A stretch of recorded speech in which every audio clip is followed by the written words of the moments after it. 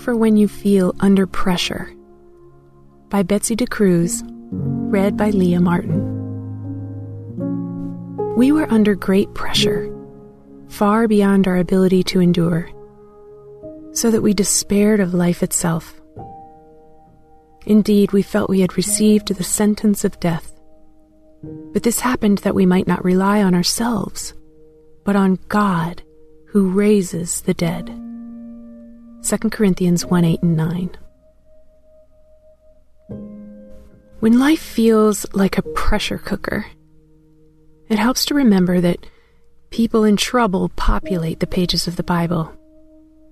The Apostle Paul surely knew many of the pressures we face today: illness, relational problems, financial crunches, busy schedules, job stress.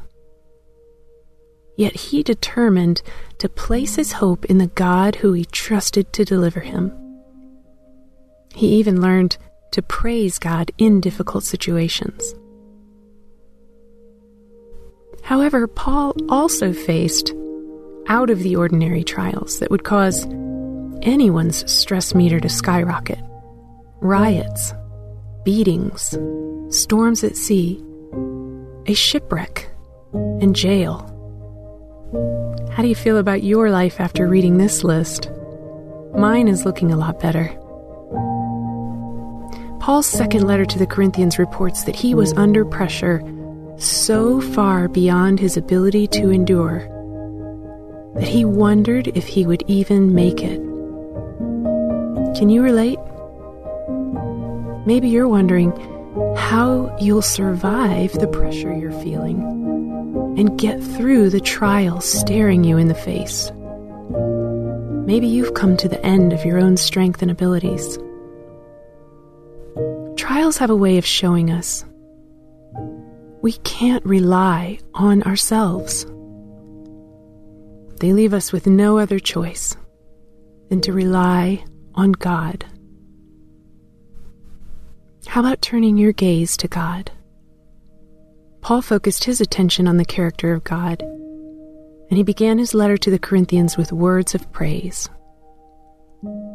Praise be to the God and Father of our Lord Jesus Christ, the Father of compassion and the God of all comfort, who comforts us in all our troubles. 2 Corinthians 1:3 and 4. How about entrusting yourself to God's faithful care today?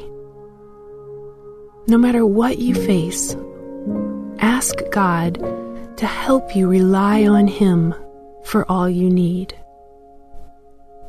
Let's pray. Dear Lord, only you know the pressure I face. I've come to the end of my strength and abilities, and I need you to take over. Forgive me, Father, for relying on myself and striving in my own power to take control of my circumstances.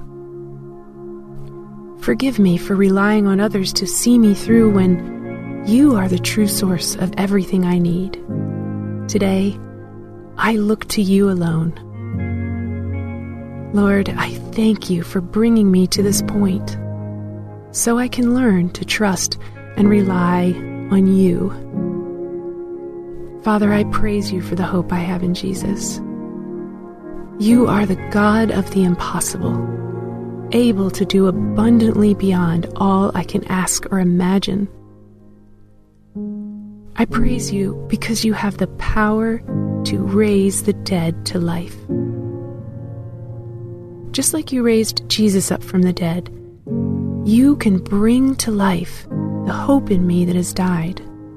I ask you to restore hope and joy to my heart.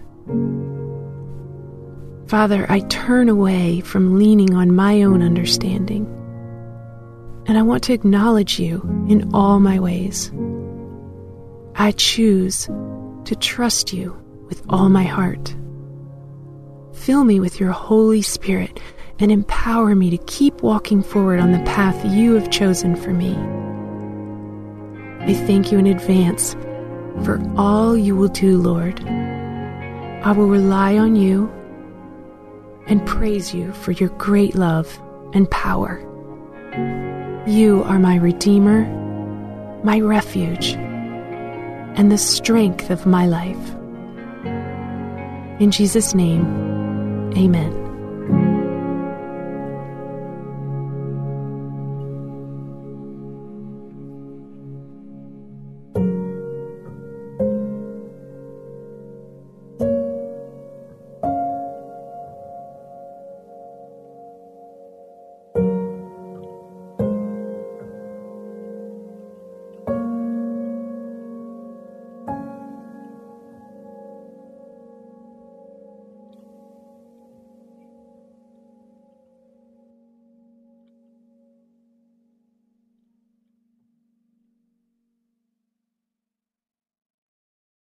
Hi, I'm Becket Cook, host of The Becket Cook Show. I lived as a gay man in Hollywood for many years until I had a radical encounter with Jesus 13 years ago. Since then, I've gotten my master's degree in seminary and published a book called A Change of Affection. On my podcast, The Becket Cook Show, I sit down with fascinating Christian scholars and thinkers to address the lies of the culture and bring the biblical truth to bear on those lies. To start listening now, go to lifeaudio.com or search for The Becket Cook Show on your favorite podcasting platform.